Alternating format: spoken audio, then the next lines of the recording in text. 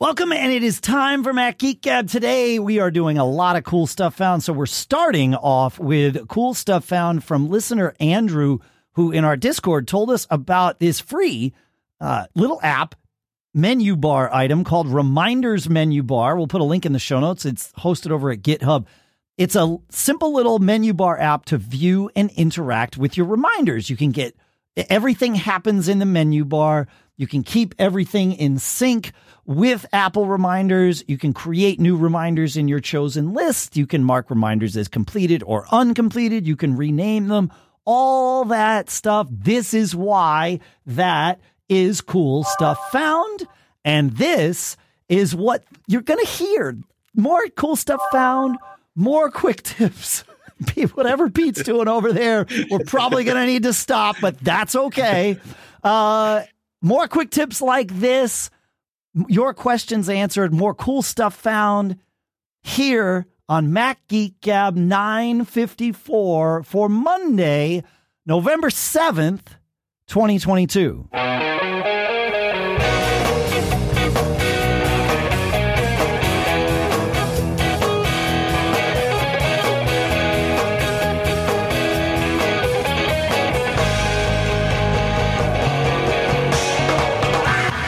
Folks, and welcome to Mac Geek Gab, the show where indeed you send in your cool stuff found, your quick tips, your questions. We try to answer your questions. We share your quick tips. We share your cool stuff found. The goal is that we each learn at least 5 new things every single time we get together. Sponsors for this episode include ZocDoc, where you can go to ZocDoc.com/MGG. You sign up for free there. It is. You sign up for free. You download their app, and then that's the easiest way to find a great doctor and instantly book an appointment. You can do this today. We'll talk more in depth about that in a little bit. For now, here in Durham, New Hampshire, I'm Dave Hamilton. And here in Fairfield, Connecticut, this is John F. Braun. Greetings from Glendale, Arizona. It's Pilot Pete. Good to be back. It's good to have you back, Pete. Yeah, we missed you last week. Yeah, man. Yeah. Although I would have rather been here than where I was. Well, so. I was on my back for 4 days after that. I had a bad reaction to the anesthesia. It was ugly. That's not good. That's not good, man. No. Well, I'm glad you're back. It's good. Yeah, it's good to have you back. We have a ton of cool stuff found as promised last week. But we've got a couple of quick tips that I think are going to be important. In fact, one, if we weren't doing cool stuff found today, this would have been my opening quick tip because this blew me away. Mr. Jeff Wilson on Twitter tells us in response to last week's episode, facepalm, guys, in the Wallet app on the iPhone, you can rearrange your credit and loyalty cards by simply holding down on the card until it expands and then move it around to where you want it. The card in the front is your default card. I wish I had known this years ago. Okay, so here's one new thing I've learned today already. This is amazing. I don't... thanks for making the sound. That sound's not going to work. We got to get a better sound because it's got too much resonance in it with the idea. And this goes too long. Yeah, it goes too long. I think maybe the magical bell. Every time we learn something, it's like that arcade score sound has it's got too much like mid-range resonance. It interferes with where speech lives. Anyway. But this is why it's an experiment. It's fun. Right. But I wish I'd known this years ago. So amazing. Now, here's the thing that bugs me, Dave. Okay. You can rearrange your cards on the phone. Right. But on the watch, you can only rearrange your credit cards. It does not, or at least I haven't figured it out yet, but I can't rearrange my loyalty cards. Oh. I got a question. I wonder if do the loyalty cards mirror what's on the phone? And that's another annoyance is that when I first set up my watch, all I saw was credit cards. I mean, you have to go through the dance of putting in the CCV for each of your cards again, and it's oh man. Yeah. But no, the loyalty cards, like my local grocery store has a barcode that they scan. Those did not appear immediately. And that's one of the weird things that I found about the watch experience is that not everything is put on the watch immediately. And that it background updates. Yes. Like, for example, I was like, where are my loyalty cards? And then, I checked like a day or two later, and it's like, oh, now they're there now. That's nice. Interesting. Yeah, but you can't. But so your loyalty cards on your watch don't match the order that you've put them in on your phone. They don't mirror that. Interesting. Yes. Huh. Yeah. Yeah. As Kiwi Graham in the chat at live.macgeekgab.com, I said that right, points out, the watch sync has always been slow, but these days it's really fast compared to what we used to have to deal with. So, yeah. Right. Yeah. And one other point about that quick tip is you do not need your phone with you to use Apple Pay. You can, regardless of whether you have what kind of watch you have, you don't have to have a cellular watch. That little token rides with you in the watch, so you can use Apple Pay without your phone. And just the same is true of the phone, is that the token lives on the phone. So as long as your phone has power, it does not need a data connection for you to use Apple Pay. Yeah. No, it's an important thing to remember. Yeah. Because it's easy for any of us to assume that it's got to like talk to the cloud. Nope.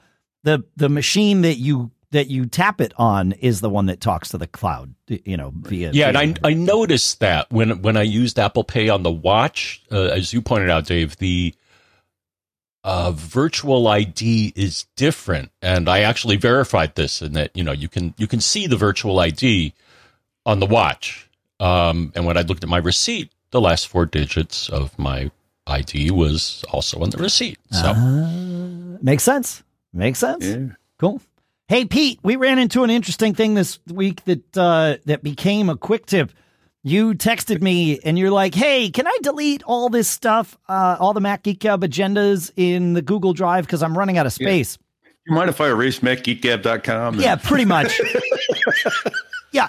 Because we have a shared folder on Google Drive that we were using. And I was like, well, geez, I'm banging my head against a 30 gigabyte limit. And out of nowhere, it's like, but I went in there and the main thing that was in my Google Drive was all these MGGs dating back hundreds of shows. Sure. I'm like, well, could that be it? Doesn't seem like it. Text doesn't take up that much data, but right. So but I could not figure out what it was. And it didn't even occur to me to log. I thought I was logged in on my drive. I would go in and hit manage and nothing was coming up. I'm like, finally, I don't know how I got there, but I think it was you who said, hey, go back and check photos. And I did. I checked my Google Photos. Yeah. And it somehow I've been too busy to go in and figure out how to turn it off. But every photo I take on my telephone works with Google Photos, and it's uploading it to the cloud, and stuff that I delete off my phone. Guess where it stays? On Google Photos. On Google Photos. So even though it's off my iCloud, there's receipts and all kinds of stuff that I just don't need. So literally gigabytes and gigabytes of photos are taking up all this space on my Google Drive. So the quick tip is you found that out by going to one.google.com, one.google.com/storage. And you can see it. Google calls everything your drive, and that includes your Gmail, which is where I thought your storage was being used. But when I had turned my Gmail off months ago. Sure. And when I thought, well, maybe people are still sending stuff to that, and they're not. Sorry, I didn't mean to interrupt. No, you're totally fine. But that's the quick tip is visit one.google.com/storage. It's linked in the show notes, and it will tell you where on your quote unquote Google Drive your storage is being used. And one of the categories is Google Drive. And then there's Gmail, and then there's photos. And it turns out I too have 9 gigs of photos on my Google Drive that I don't like.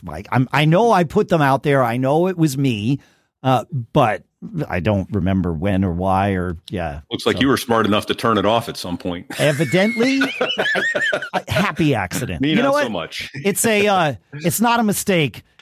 Yeah. It's a happy accident, Pete. So, there you go. Yeah, there you go. I'm wearing my Bob Ross shirt today. I brought my Don't Get Caught shirt, and I forgot to put it on before the show. If you want a Don't Get Caught shirt like Pete didn't wear today, you can go to macgeekup.com/merch and get your own for sure. All right, one last quick tip before we move into the realm of cool stuff found. Lawyer Jeff sends this one in, and I swear I will find it.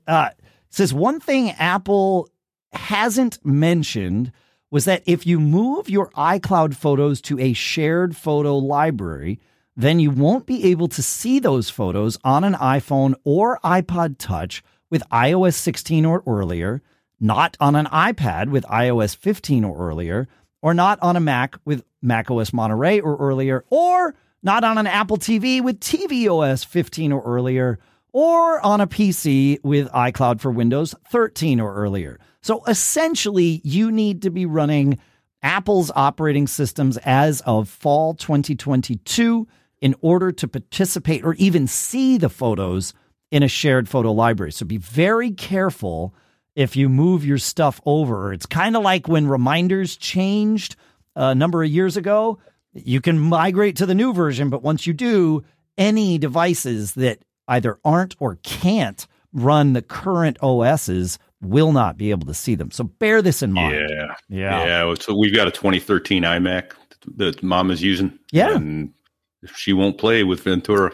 So yeah. It's just it's how it be. Yeah. Darn it. Got to get a new iMac now.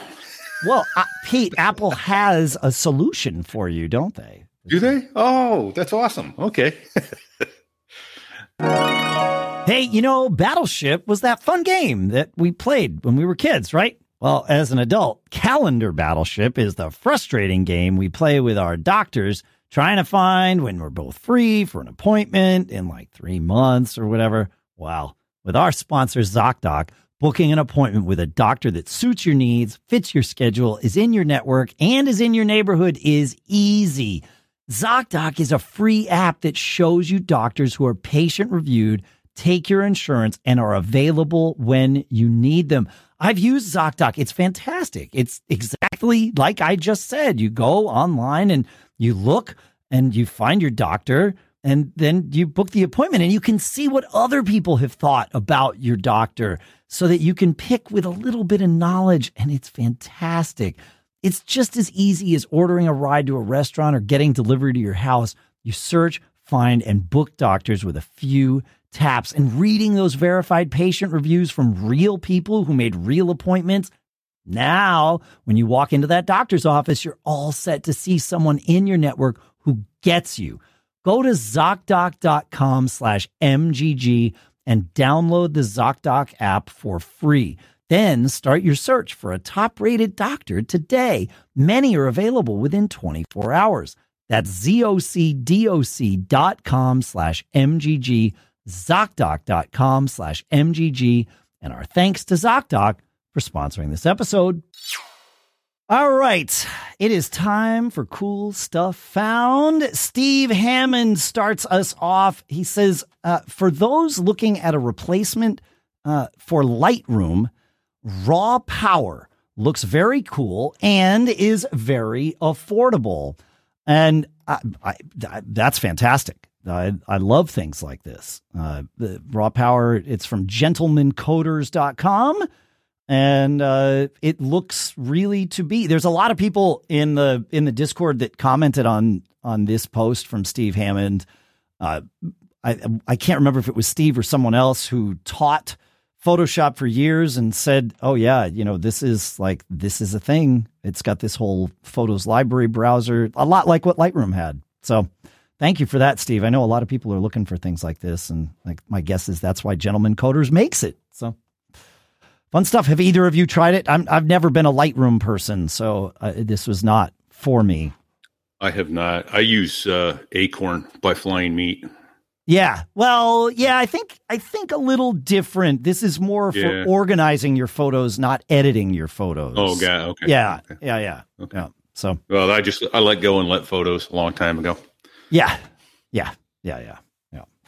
All right. Speaking of things that are for me, though, I have been happy that with Ventura having been released, if you go to Amazon and search for continuity camera mount, you can finally find all kinds of continuity camera mounts. And I've got two that I've gotten and am happy with.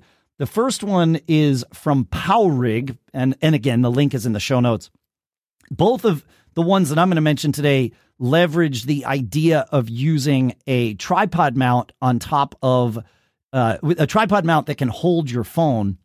I don't know why this didn't exist before Continuity Camera, but now it does. So thank goodness for that.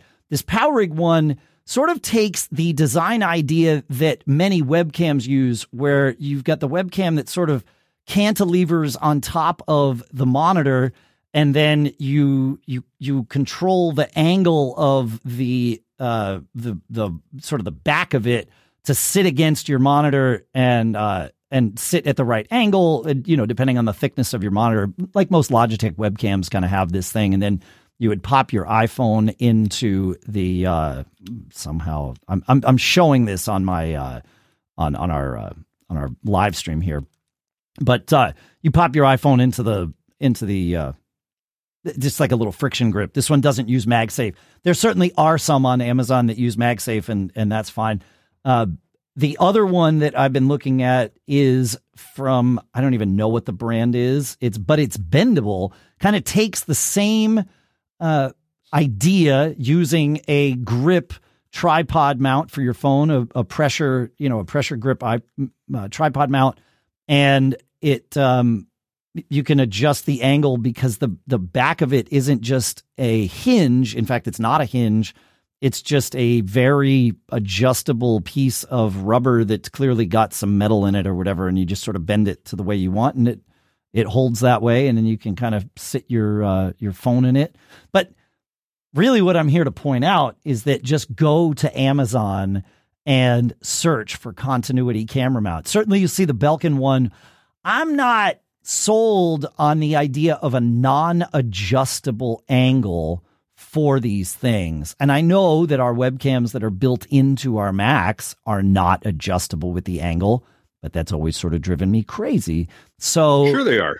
Just flip your change the angle of your screen, right? Exactly. Which is what I found myself doing after I used Continuity. I would grab my laptop and start moving it and go, "Oh yeah, it's not working. It's not working." Yeah, exactly. Because it's a different camera. Because it's different. Yeah, exactly. Yeah. So, I don't know. But the good news is yesterday when we prepped the show, the two mounts that I talked about were not available on Amazon. As of today, they are available on Amazon. So, but again, there's just tons of them.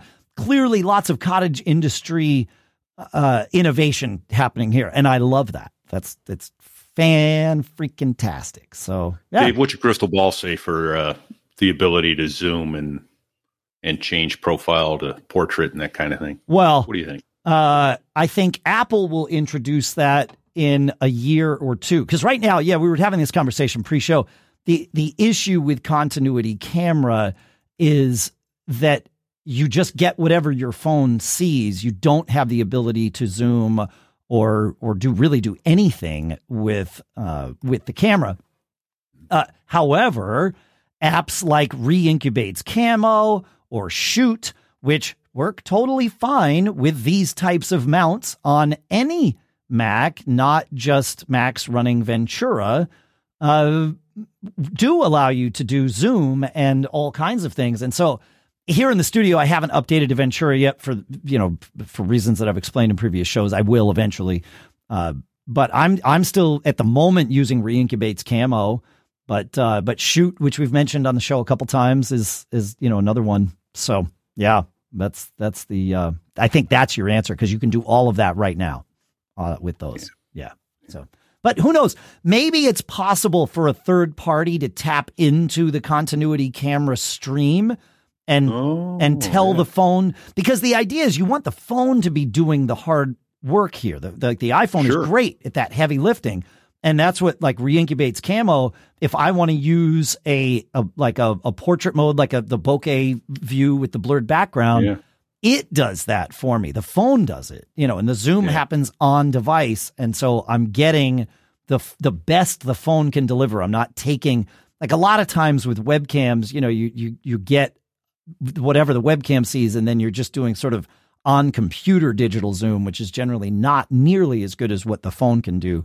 Again, it's leveraging all the smarts that the crazy math programmers in Cupertino and beyond do. Yeah. So. And word is there's a pretty good camera in that phone. So that's what I've heard. Yeah. Yeah. Even old phones, it's like better than your webcam. So, all right, John, keep us moving along, would you please? Graham has something for us. Okay. So we were talking about how to control your monitor a while back. Anyway, so Graham says, I had a few spare minutes while waiting for a backup to happen. So I decided to browse through SetApp offerings, which keep expanding. Yes, they do. Yeah. I came across Display Buddy, which seems to answer the question that I had a few weeks ago about using keyboard keys to control brightness on an external monitor. There's probably a lot of different outcomes depending on which Mac you have, which monitor you have, and which connection method you have chosen. But at least for me, with my M1 MacBook Air and my USB-C connected Dell 27-inch 4K monitor, this app seems to recognize and control the monitor quite fine. It mentions it tries to use the DDC /CI communication protocol, but I see in its preferences it has a couple of other options as well, which is neat. Full adjustment options are available via its menu bar icon, but you can assign keyboard shortcuts and you can tell it to use the standard keyboard brightness keys. Operate on all displays simultaneously, which is my favorite. And yeah, I checked it out, and I like it. It's it offers more. So we mentioned another package a while ago, monitor settings. Yep, and that works. But this works better. The thing I like is that you can select the protocol that you use to chat with your screen. And as mentioned, there's DDC /CI, which is some sort of standard. But then it also has Apple Display Protocol and software control. And depending on which one you pick, you may get more or less options. Like, for example, when I had it set up one way, all I could do was set the brightness. When I chose another protocol, now I can set the brightness, the contrast, and the volume. So, cool. So there we go. Cool. Fun stuff. This is what I love about Cool Stuff Found episodes. And that's available in SetApp. I like it. Cool. All right. Ral65 in our Discord, I believe, suggested, it says, I've been working on a project for a company and needed to provide 180 PDF documents with customer contract terms. The PDF files weren't named descriptively enough, so I went on a hunt for a tool that would let me automatically rename each PDF based on specific content from within the file. He said, I considered using Python, but assumed I would spend too much time figuring that out. So I found a tool called PDF Zone. I can't say enough positive about it. It worked flawlessly. It also has the ability to extract content from PDF files, statements, invoices, and the like. And it build a CSV file with the information that you need. They have a limited free version and a paid pro version for $40, and you can get the limited free version in the Mac App Store. Thanks for that, Rawl605 in Discord. That's pretty cool. That is cool. I was going to say, Hazel will do the rename for you, but I don't think she'll extract to CSV. Right? Like, yeah. Well, that's pretty cool. I like it. That's slick. Yeah, slicker than a mouse's ear, as my friend Sid Rich used to like to say. So I wonder what happened to Sid Rich. I hope he's all right. I hope he's good. Rob sends in a fantastic CSF for us. He says, you were having a discussion about Synology and security. He says, I offer the following, and this is the IP block list from Marius Hosting. I keep meaning we got to get Marius on the show here. Marius is like, you think we're nuts about Synology? No. Marius takes it to a whole other level. In fact, I believe MariusHosting.com is hosted on his DS1522 Plus. The actual website is hosted there, but it's for blocking IPs. This list is for blocking IPs of all those bad actors that are trying to, hack into your Synology. You can just have it block these IPs, and you can keep this list up to date and all of that. So you just add the list and Marius takes care of the rest for you, which is pretty cool. Oh, I'm stoked to try that. Uh-huh. Yep. I know. Thank you, Rob. Thanks for the heads up. So in the screen that you have up on our live stream shows that it looks like there's an app for the Synology to make this work. Yeah, you use... Is that what I'm seeing there? Well, you go into control panel security protection, and then you can import the block list in there from, direct from Marius. So, yeah. Nice. Yep. Gotcha. Yep. Yeah, it's all built. The functionality or the framework is built into the Synology, and then you just import the list that Marius... He has the list that... Yeah. I guess he's gotten a few state bad actors and that kind of stuff. Yeah, that's right. Yeah, that's right. Nice. Hey, speaking of the live stream, if you're watching the live stream, you might have noticed that that my video image is backlit and my purple walls look a whole lot more purple. And that is because I am running the... You mean to say purpler? They are purpler. You mean to say purpler. If there was never a title, that's it. That's the title of the show for so far anyway. But yeah, I'm using the Eve light strip. Its list price is $80. You can get it on Amazon for $60. We've got a link in the show notes, or at least it's $60 as of this moment. You know how those things are on Amazon. Fully HomeKit compliant. I literally set it up in the studio this morning before recording the show, and I was kind of running late, but it didn't matter. It took all of 5 minutes to set it up because, it's HomeKit. You plug it in, you scan the QR code, you're good to go.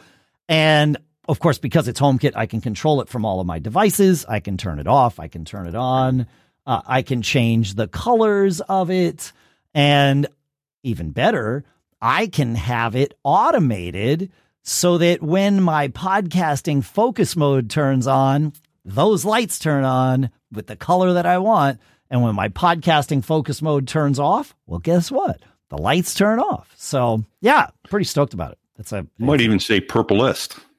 Those are the purplest walls I've ever seen. They are the purplest walls you've ever seen. That's right. So I like it. Thanks, Pete. Yeah. See that? Okay, that sound effect I liked. That was good. There you go. Yeah, there you go. Fun. Anyway, so yeah, it's good. I mean, as soon as these showed up, I was like, these would be perfect for a backlight for the, because you want to have that 3-point lighting thing going on, and to have something soft and warm lighting my purple walls. I never thought about. I thought I would want them like red or something, and that's what I set them to when I first turned it on. I'm like, okay, yeah, that looks good. Like, I wonder, does the purple actually make it more purple and make it more better? Yes. It's purpler. It's purpler. So anyway, yeah, fun stuff. All right, John, what are you taking us to next? I'm going to take us to Patrick. All right. And Patrick points out that this site from Apple verifies the ports of incoming and outgoing mail servers. Evidently, the reinstall had changed mine. So I changed them to what this site says, and it works great now. Never knew about this. And we'll link to it. It's support.apple.com/mail. Yeah. The neat part about it is that it doesn't know about just Apple, like your Mac.com or iCloud.com, but it'll give you settings for other mail servers. Not all. Most that I tried, it would give the settings. For example, I have a Yahoo.com email, and so I punched in my address, and it's like, oh yeah, okay, it's IMAP, and it's on this port, and here's the address of the server. So it's a handy tool if you're having problems with your email. If you can even find where to set these settings up, which Apple keeps moving it around within mail. It's true. It's true. Yeah, well, it's cool. I mean, when you find a mail server with which it works, it's great because not only does it tell you what ports to use, but it tells you what your username would be. Like, it knows the formula of, okay, here's how you should go about this. I'm finding that it only works with what I would call the very, very major, publicly traded email providers. Mm-hmm. I tried it with my fast mail addresses, fail. Mm-hmm. I tried it with a mail route address, fail. So they don't have much in there, but the ones that they have, super handy. Yeah. Mm-hmm. I wonder, you said that correctly, that Apple keeps moving and obscuring where to adjust these things. That the flip side of that, though, is Mail.app on all of our devices tends to just get it right nowadays. And so I wonder if support.apple.com/mail is using the same sort of knowledge pool that Mail is, so that when you put an email address in, it's like, I know what to do. I'm going to go get I'm going to fetch the right settings and take care of this for you. My guess is yes, but you know what happens when we assume, Pete. Things get less purpler. Yes. Things get less purpler. Yep. Yeah. If we assume, then they get all weird and it's not like, yeah. Absolutely. No, we got to get back into more purpler mode. John, I don't. Go ahead. Sorry. I was going to say it. If you want to stay on Mail, then go to John. Yeah. No. Stay on Mail. Tell us about your Mail thing, please, Pete. Yeah. Thank you. Oh no, mine isn't Mail. Mine's Messages, but it has to do with the new system. No, you have a Mail thing from DuckDuckGo. Oh, that I do. So yeah, let me stay on that then. All right. I'm so full of knowledge today, everyone. Yes. Here we go. Full of something. So DuckDuckGo has come out of beta and opened it to everybody to get an @duck.com personal email, and mine is.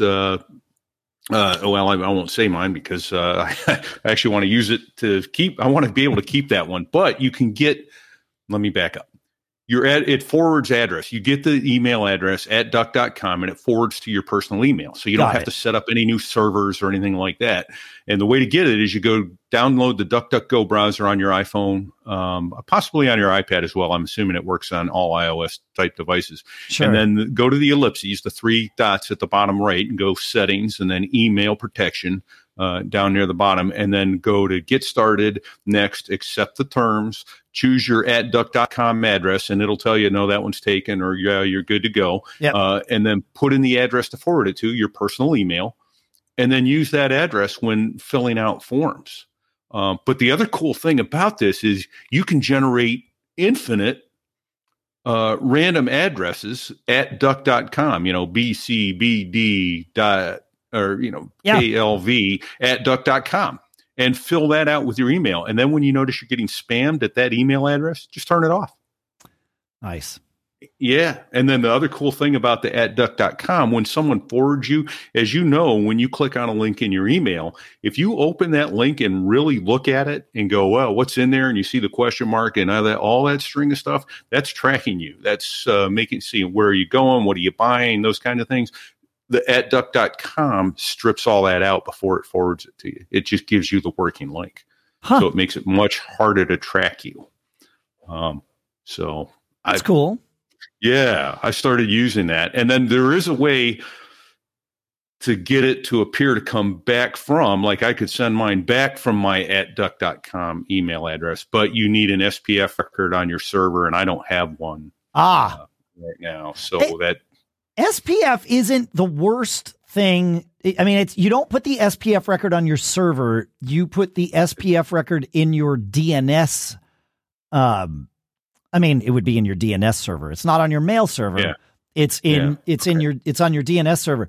And there are wizards like little templating things that will create your SPF record for you. Because if you screw it up, you can essentially block people from being able to send you mail. Never get mail again. Yeah. Yeah. I mean, ish.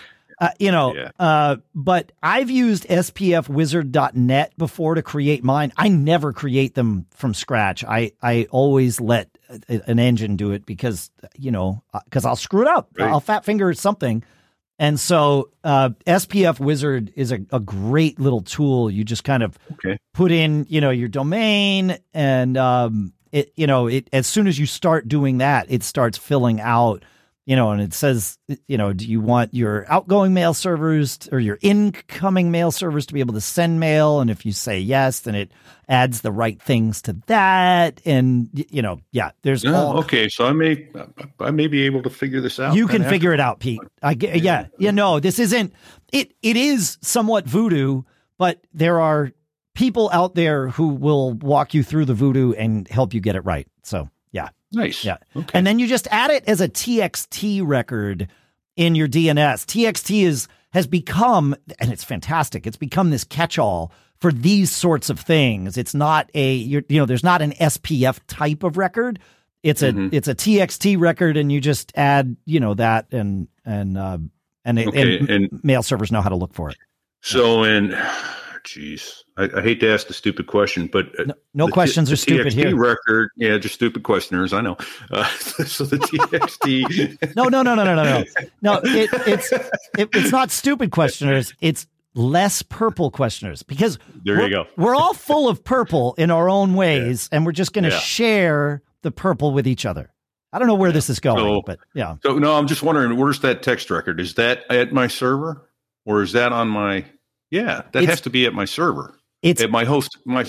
It's a DNS record. So just like you would, if you have your own domain, which you do, otherwise you can't do this, right? Right. You would go in, just like you would to point to your web page or to your mail server, right? If you want. Yeah, I was just thinking the wrong thing. Okay, I'm trying to think, what DNS server am I using to get out to the world? I have to go to my server host. I use Just Host. Okay, yes, your DNS my host. domain and put in DNS records. Correct. A text record in correct. That was a great. Now. I was gone for a while. No, that was a great question, because I'm sure. Honestly, so for those of you who don't know, obviously Pete's been doing the show with us for a very long time, but not since the beginning. Pete started as, I say quote unquote just a listener, that I like. Us here, we embrace all of you. We're part of the same thing. And Pete, you suggested coming on the show because it was before we had any sort of live stream happening while we were recording. And what would happen is we would say stuff, and we would say stuff like that, and we would think it made perfect sense to you. And it made perfect sense to us, right? But then we would get lots of questions from people who would say, you got to explain that better. And it was like, crap, yes, we do have to explain that better. Having you here, you were our first real-time feedback engine, right? Like, you were a living community dunce, a living, breathing. But like, this is super important, because sometimes John and I forget to ask these questions of each other, and it's really important. So no, and obviously, your role here has evolved into far more. But I very much appreciate this. It's great, and the same for everybody at live.macgeekgab.com who does the same thing. Yeah. Yeah. Discord. Yeah. In Discord. Yeah. Yeah, exactly. All right, John, let's talk about charging stations. Shall we? We shall. Great. So once I got my Apple Watch, which does come with the charger, but as far as I can tell, it's proprietary. Right? Yes. In that it's not Qi. Well, it's kind of Qi, but you can't use a Qi charger to charge your watch. You have to use Apple's. Right. You have to use the little puck. That's right. So I decided to explore some options, and I'll give you my favorite once I talk about these two. So the first one that was mentioned by Kansas Dave is the eLago dual charging station. What is this, you may ask? And I'll tell you. John, what is that? It's an enclosure, and Dave's putting it up on the screen. It's an enclosure for your existing pucks. So one is the larger one that is MagSafe for your phone, and then the smaller one is the one that came with your phone. Now the thing is, came with your watch. Came with the watch. Yep. I already had one of these, or I actually have two of the larger phone MagSafe chargers. So I'm like, let me try this out. And it works great. you mount your phone. You can see your phone, and you can also see your watch. So I like it, and it's inexpensive though. Once you add the cost of the Apple charger, it's $27 on Amazon. Naked, like it's like this triangular design with like a big triangle where the MagSafe for your phone goes and a little triangle sort of suspended off of that for your watch. I love the design. It's great. $27, and then bring your own puck. It starts to, become less economical, but I mean, it looks great. I love the look of it. And I put this one by my nightstand. I'll tell you why in a moment. Okay. So, but then I'm like, you know what? Let me see what else is out there. Sure. And as we discussed, and so I bought one of these too. Apple makes something called their MagSafe Duo charger. Sure. And it's the same concept. So it has 2 pucks. One is for your phone, like the other one, and then the second one is for your watch. But then you look at this and you're like, well, how am I gonna get my watch to talk to this? I mean, you could take your watch off and flip it around so you can then put it in there, but that's kind of cheesy. Here's the deal: you can take the phone charger and you can push it up. So the watch charger, the watch charger. I'm sorry, watch. That's okay. I got you.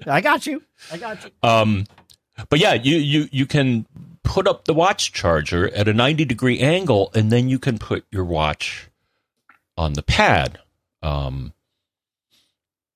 Yeah. So, it's a little bit. It's $129, so it's not cheap. The only problem that I have with it, so my favorite is the one that I mentioned first. Here's the only thing that I learned by doing exhaustive testing. Not too exhaustive, but it doesn't do fast charge on the watch. Which one doesn't do fast charge on the watch? The Apple MagSafe Duo charger, when I read up on it. Interesting. It says, by the way, so 2 weird things. One is that it's a USB-C to Lightning connection. I was expecting USB-C to USB-C, but no. Yeah, so it's old. I mean, there will be a new version of this that comes out, right? That I believe solves both of those problems, because that's how Apple is. Yeah. But other than that, I mean, the design is great, and it charges the phone at pretty much full power. So, I like the eLago thing because using Apple's puck, you will get fast charging. Right, because you bring your own puck. That makes sense. Yeah, my issue with the Apple one is my experience with charging my watch on its side is mixed. It tends to, depending on what the band of the watch is doing, it can cause it to sort of fall off of the puck, and it sucks to wake up and be like, oh, my watch isn't charged. Cool. Not be charged, yeah. Yeah. Well, that begs the question, you get the two that one's fast charging, one isn't. Is one harder on the battery than not? They say that the fast charging is done intelligently, and so the answer is no. Okay. But, I mean, it's probably not a binary answer. It's not yes or no. It's like the amount to which it's terrible for the battery is not going to be noticed by most people over the predicted longevity of the watch. I don't know. I'm making it up. I'm making it because I just wanted to state that, a couple of weeks back, we reviewed that $40 one that I bought over Amazon, and it's not a fast charger for the Apple Watch. It takes hours. Well, whereas the puck that came with it, I can go from 15% to full in an hour and a half. Yeah. So. Yeah, and I found, at least with Apple's product, it charges the watch at about, at least my watch, at the level it was at, it does about 1% a minute. Okay. Yeah. Okay. Yeah. I'll have to benchmark the fast charging to see what the difference is. Yeah, there you go. To me, the thing is, I can go, and I think you guys would echo this, but I can go at least a day on a full charge on the watch, sometimes 2. Depends on how much activity you're tracking. Like if you do a workout or something, that's going to burn more battery, only because it's checking your heart rate more frequently and awake more frequently. But yeah, I mean, I can even with workouts, I can get a day in. It's just 2 days, no. But yeah, your point on the phone side of things, Pete, also stands, or your point about battery charging on the phone side stands. If a company doesn't pay Apple to be certified as MagSafe, it can only charge the phone at 7.5 watts, not 15 watts. And you'll see it on the phone. Like the phone, when you're on a true MagSafe charger, you get the little MagSafe circle that appears on the phone. Yep. Right. When you're on a magnetic charger that holds the phone with its MagSafe ring, you don't get the little circle, but you save a ton of money. However, I've now got 3. Well, I've got one more. While we're on the subject of chargers, I've got one more 3-in-1 to share. And then I think I've got the final word on these, comparing all of them that we've discussed. So the 3-in-1 that I want to share first is a new one to me. It's the Anker 3-in-1 Cube with MagSafe. And it is maybe a 2-inch cube. It's somewhat heavy. It's heavier than you would think because it has to hold your phone. Why? Because you flip up the top of the cube and now your phone can sit on that. And this is MagSafe. It's also $150, just like the Belkin one, because you got to pay the MagSafe tax. Oh man, I just crashed. Mag unsafe. Mag unsafe. I just crashed my phone into the mixing board. So I think everything's okay. Yeah, sure. Dave, are you still there? Hello. Thanks, Pete. Kidding, man. But anyway, yeah, your phone sits on this, and if you're not shaking it around, it works fine. It's because it's only a 2-inch cube. Everything sits sort of low to the bedside table or the desk or whatever you have it on. And when I say everything, it's because it's a 3-in-1, not a 1-in-1. So not only does it charge your phone in a MagSafe format, it charges your watch with a little pull-out stub that comes out of the side. And the nice part about this stub is even though it's low to the ground, your watch sits on top of it. So gravity gets to be your friend. And hopefully, if your watch band isn't pushing up too much, gravity keeps your watch on the, on the charger for as long as you want it to be there. And then finally, it is 3-in-1. Once the phone MagSafe thing is flipped up, there is a Qi pad underneath where the phone pad came, or where the phone MagSafe thing came from. And that's where you could put your AirPods or really anything that can fit in there that can charge Qi. On this one, because of the angle of the way the top of the cube sort of opens up, you cannot put I couldn't put another phone in there to charge. But you could put AirPods in there and it works. And so for a travel 3-in-1, like I said, it's $150. It's, but that's all because of the fact that it is truly MagSafe. As a travel charger, the size is great, but it's heavy. It's like probably almost a pound. So yeah, but it has to be so that when your phone's on it, it doesn't tip over. Cause it's not cantilevered or anything. It's just using its weight. So, but I would say for travel, if you're not right up against weight limits, this is a great thing because it's super easy. You plug it in USB-C. It comes with a USB-C charging brick, but you can use any USB-C that's offering power delivery and it's Anker, right? So there's that one, right? And that's the Anker 3-in-1. And then there is the Belkin also MagSafe 3-in-1. That one lists at $149. It sells for $130. On a bedside table, I like this one better. So if you really want MagSafe for your bedside table, I like the Belkin one better.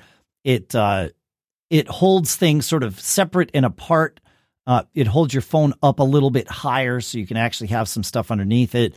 The Qi pad on the bottom. It has this silly little tray that it's sort of like for MagSafe, for AirPods, but you can put a phone in there. I've done it. If you don't want MagSafe, though, there are the two others that we've talked about. and that is the 12 South High Rise, which is $99, which is the sort of the all-in-one, 3-in-1, very small form factor. And then there's the $40 one that Pete found for us that basically has a similar form factor. It's not quite as elegant as the 12 South, but it's less than half the price of the 12 South. All of these work great.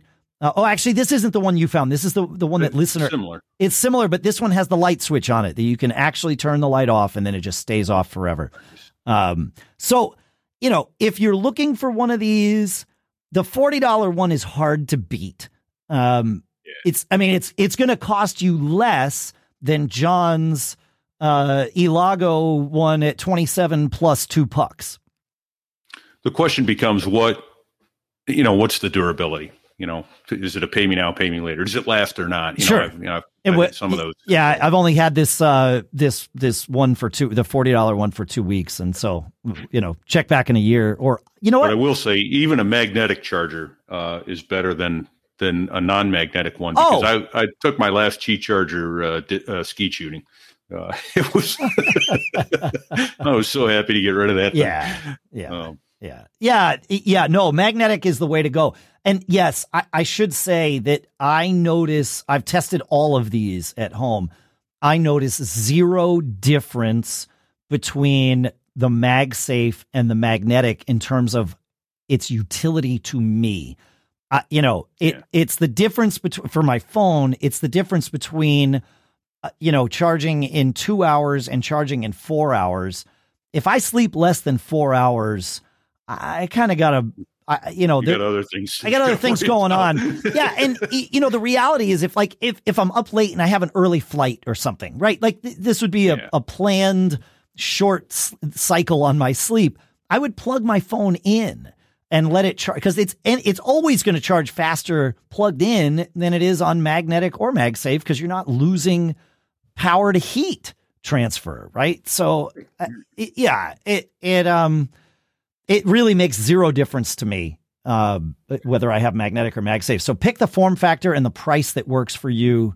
And I'd say go for it. But at $40, I love these other things. I really do. I mean, the anchor, like the way it works, like this will have a home in my travel bag for sure. But and I will add, if you really want to geek out, go YouTube, search on how electrical fields work. And that's how and why these things charge wirelessly. Yeah. So that's because I'm like, how can that do that? There's no metal contact there. What's really going on? What's happening? Yeah. Yeah. So pretty cool. There's some good videos on there. Hey, here on Mac Geek Gab, we often do a lot of how-to kind of things. We talk about how to fix problems or how to do new things. Well, if you like that, check out this new show, How To, from Slate. Imagine if Dear Abby were an investigative reporter. Each week, Amanda Ripley takes on listeners' toughest problems and, with the help of experts, finds the answers to questions you've always wanted to ask but couldn't until now.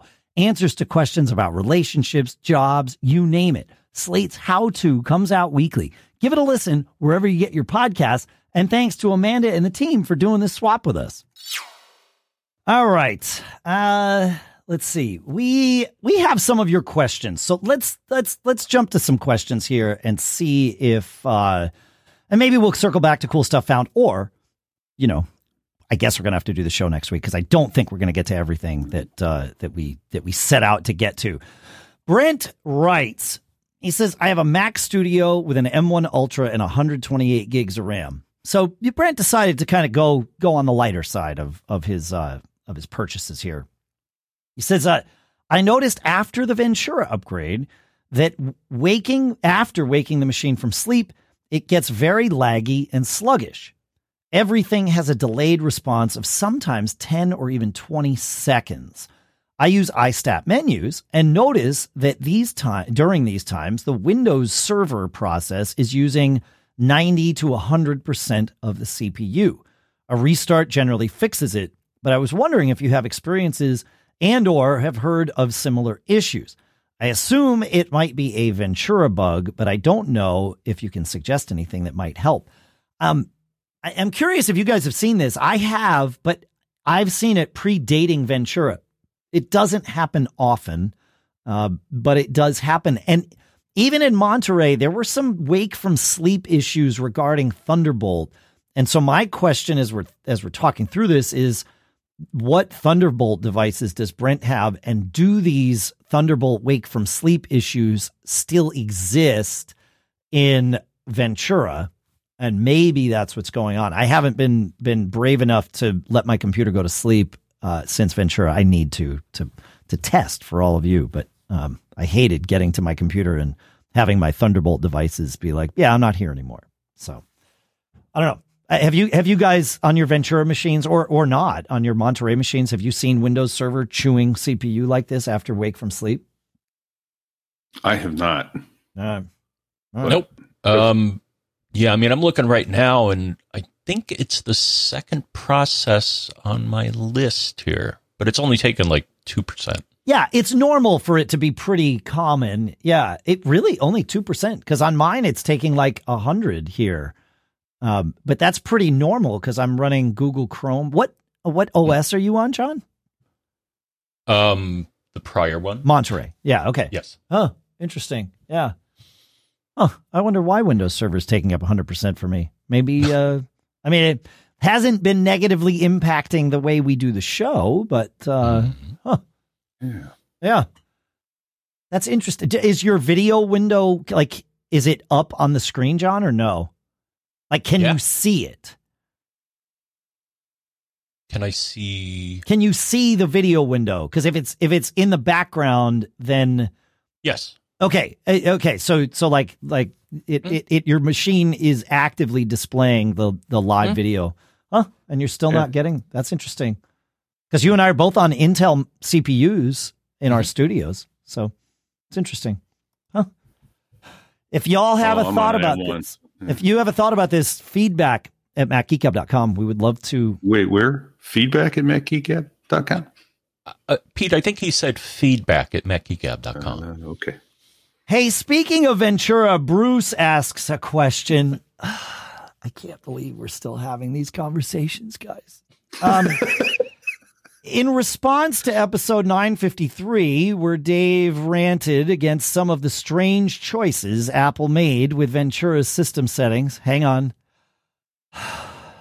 Okay. Bruce continues. What happened to the ability to shut down or restart the Mac on a schedule that used to be in the Energy Saver system preferences pane? I've used that feature for years to restart a server weekly. I've looked everywhere, says Bruce, and it appears that they have simply removed that feature completely. Hang on 1 second before I have thoughts about it. Okay. What the heck?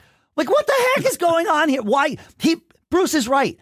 So I set this on my machines that are running Monterey or running Ventura. I have weekly restarts set for all of my machines, including my laptop.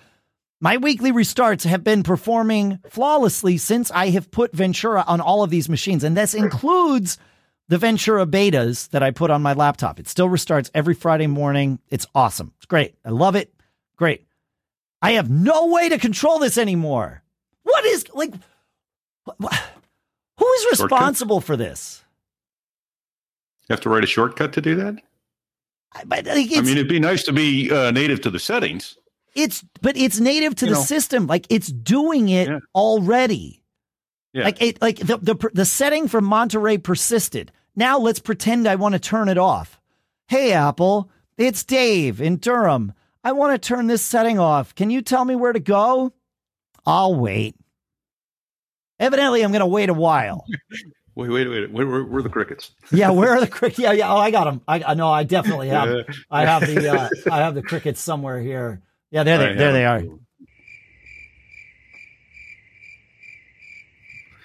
That's Dave waiting.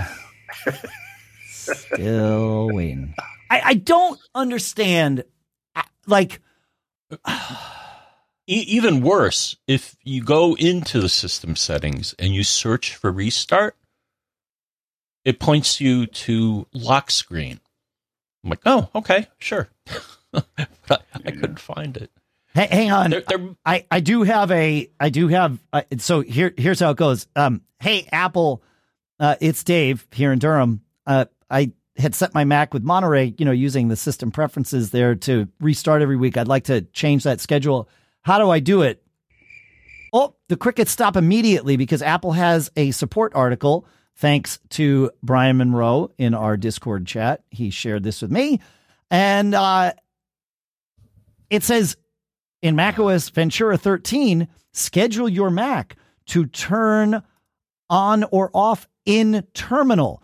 So we get to go back to our friendly PM set command, and Apple is teaching us how to use this command in the terminal because someone was too lazy. They spent the time to write a knowledge base article instead of putting the functionality that they already had in the freaking preference panes or whatever settings panes or whatever we're supposed to call them.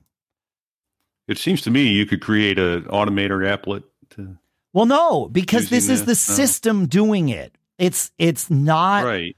I mean, technically, yes, you could script this, but if you've already got it turned on, you can't turn it off by creating a shortcut. You got to go change it in the terminal. It's like,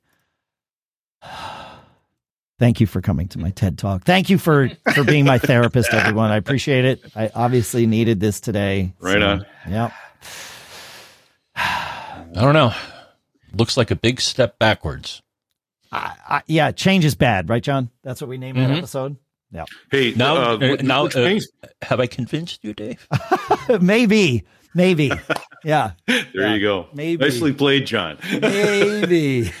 So, hey, I do have one other quick tip that comes in Ventura, though. Okay. I'd love to share. Yeah. So in iOS 16, you can edit and undo messages that you sent. Yeah. If you're in Messages, once you have Ventura, you can do the same thing. But how do you do it?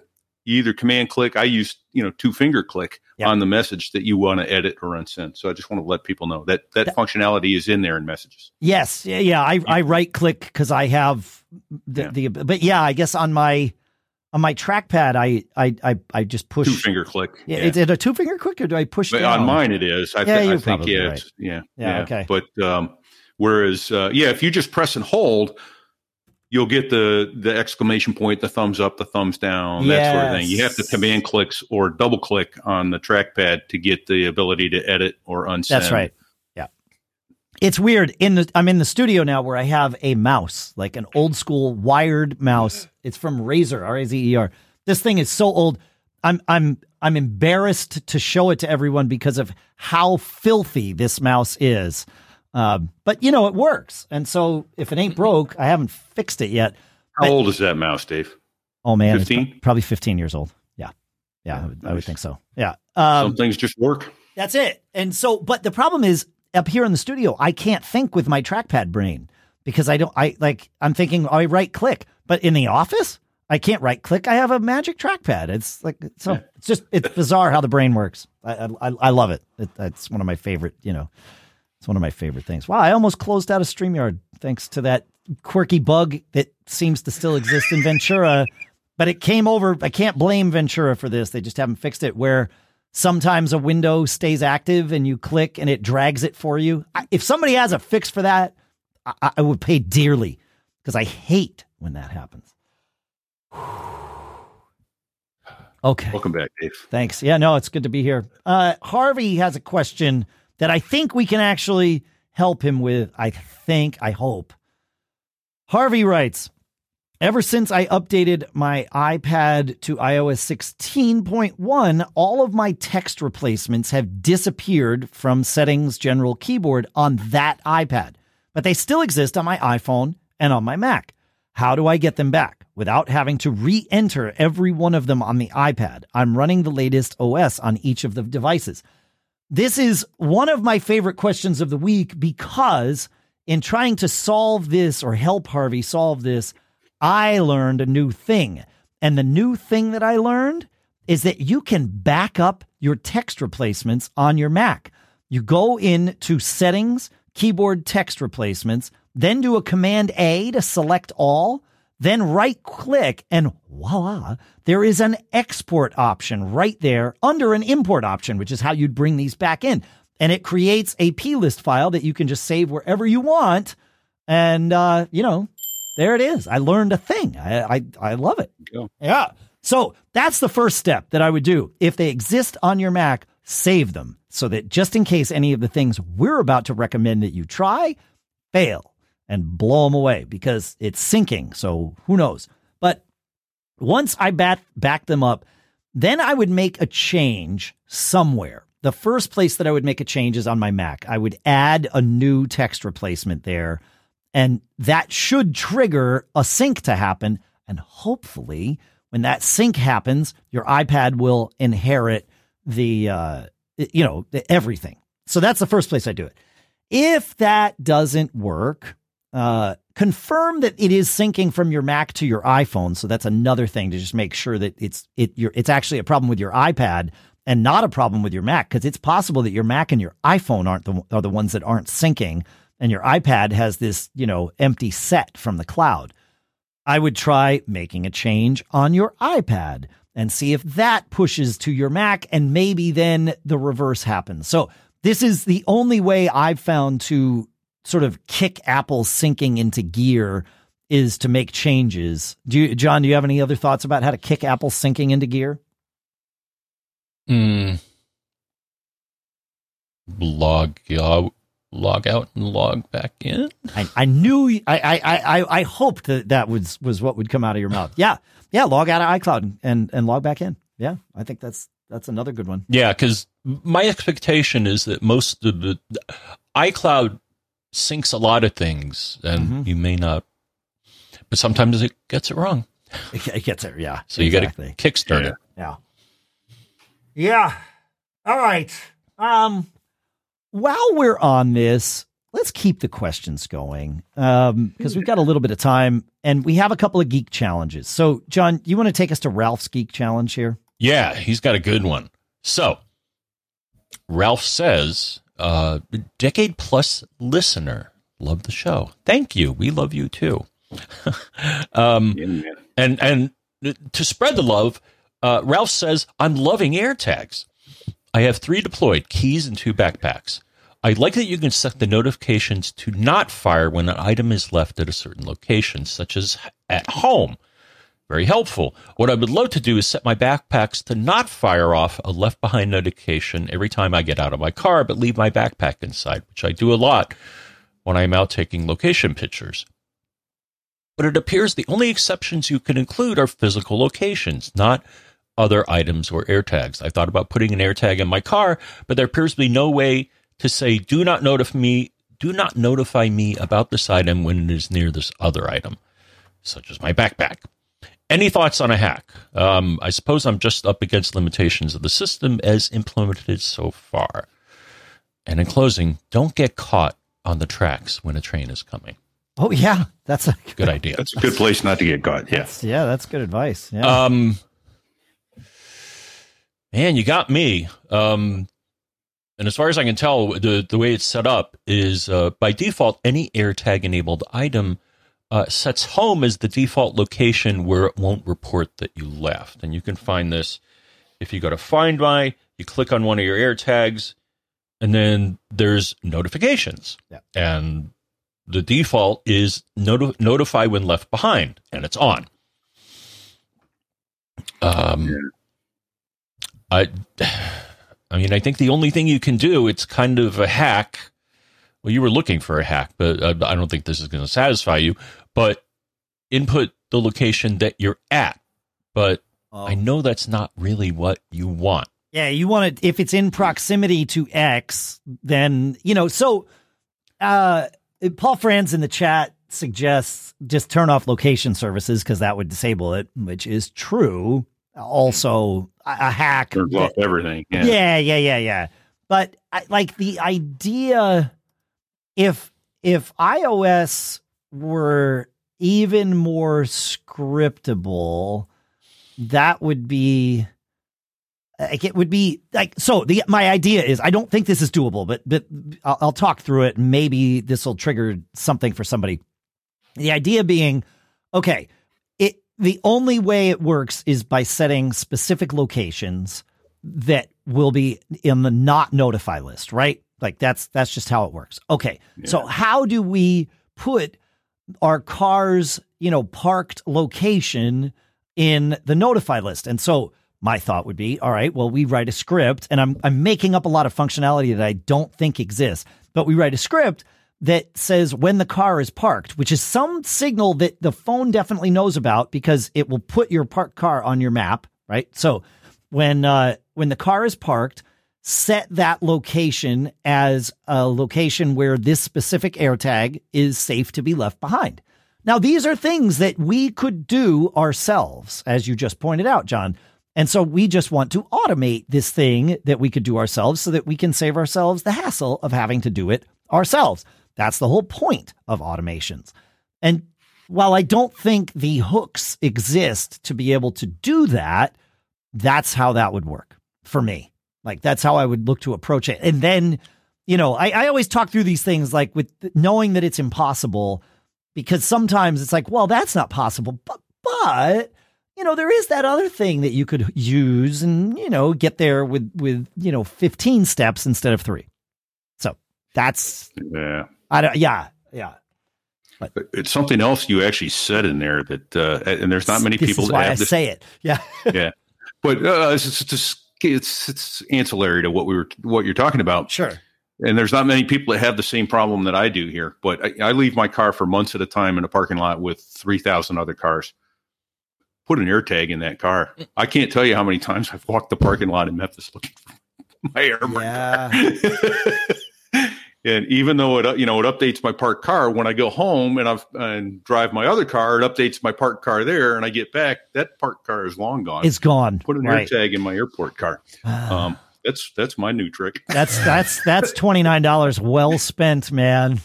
Yeah, exactly. But there's got to be. I bet just like there's coming the ability to zoom on your sure on the phone, on the iPhone camera, continuity camera. Yeah, on continuity. There's going to be the ability to be granular with your AirTags. Yeah, because I've always wanted, if I leave, this with that, then it's all good. That's okay. Yeah. And I also wish that I could set, maybe you can, somebody please tell me if I can, and I'm just overlooking this. But like when I go to stay in an Airbnb, right? That is for whatever period of time I'm there, my temporary home. And it drives me nuts when I walk out my door and go to have dinner or get in the car and drive somewhere, and it notifies me that I left my iPad and my AirPods and, 4 things behind. And my suitcase even is left behind. But because I did. I know I did. Like, thank goodness I did. It's good to know where they are. What I want, though, is I know I could set the Airbnb as like, a place that is don't notify me. It's cool to leave it here, but it's only cool to leave it there until a certain date. And then on that date, when I'm heading to the airport to fly home, I want my phone to tell me. You'd like to know. Yeah, I'd like to know. So I would love to be able to set an expiration time, like a temporary location. It's cool to leave it here until the day before I'm supposed to leave. And then on that day, you start pestering me because A, it's more convenient, but B, it keeps me from suffering notification blindness. Because if I get so used to every time I leave, I got to say, yeah, whatever. Now I leave to go to the airport and it's 4 a.m. and I'm, whatever. Oh, crap. I left my iPad in Bolivia. Not that I've been to Bolivia, but, I'm sure the Apple engineers are working on it as we speak, Dave. Yeah. They're hearing us. Yeah. I just want to be able to trust that location temporarily is what I want. So, I think we'll get there because that's a really common use case. And more importantly, I think it's a use case that Apple's engineers will experience and therefore want to solve.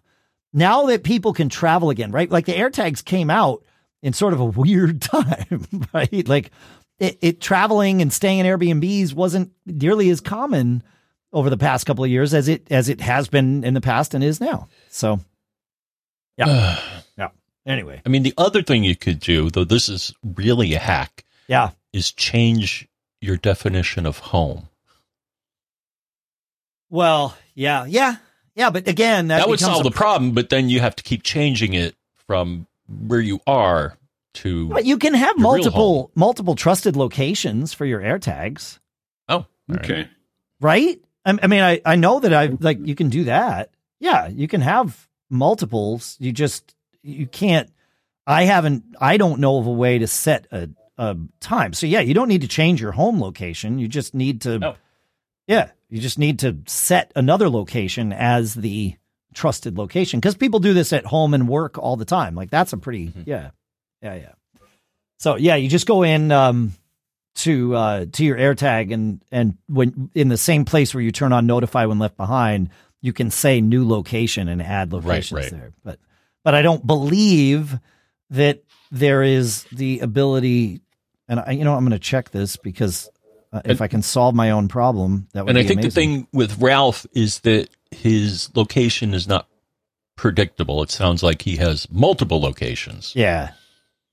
So, again, you can either just add all of them. Yeah, but he wants it to be variable. He wants his car to be the safe place, not some location. Yeah. Right. Yeah. So, yeah, there's, excuse me, there's no way to set a time limit or anything like that, but it could be. So, yeah. All right, cool. If you folks have an idea as to how to hack this, though, while we're waiting for Apple to do it the right way, feedback at MacGeekGab.com. Yeah. All right. Well, all good things must come to an end, and that means this show too. We have another great geek challenge that I really was hoping to get to because it fits for me. We have, you know what? I'm going to do it. I'm going to. One more cool stuff found.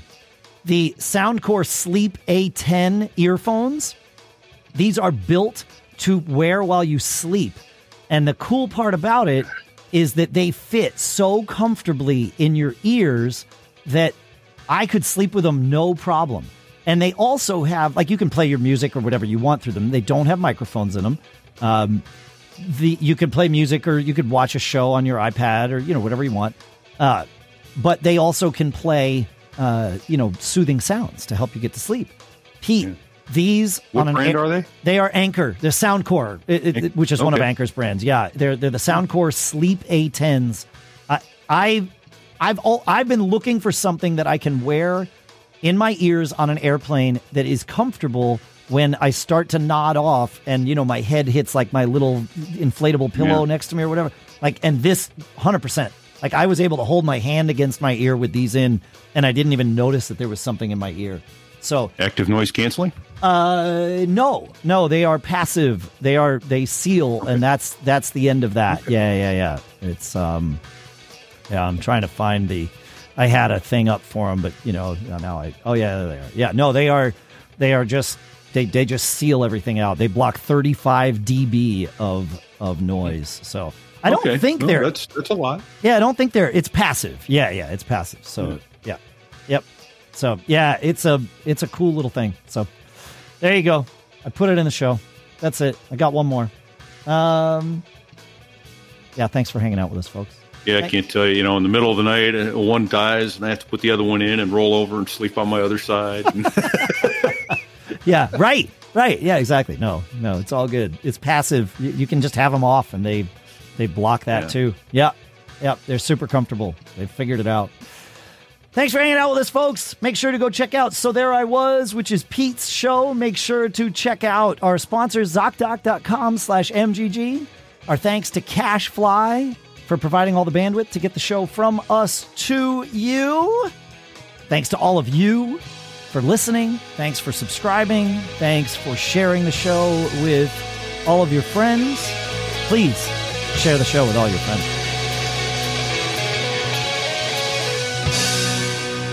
I was about to call you Johnny Boy. I've never called you Johnny, let alone Johnny Boy, as long as we have known each other. So I'm not going to do that. Mr. John F. Braun, can you help us wrap things up here with perhaps some pithy advice? I'm going to wrap things up and put a bow on top.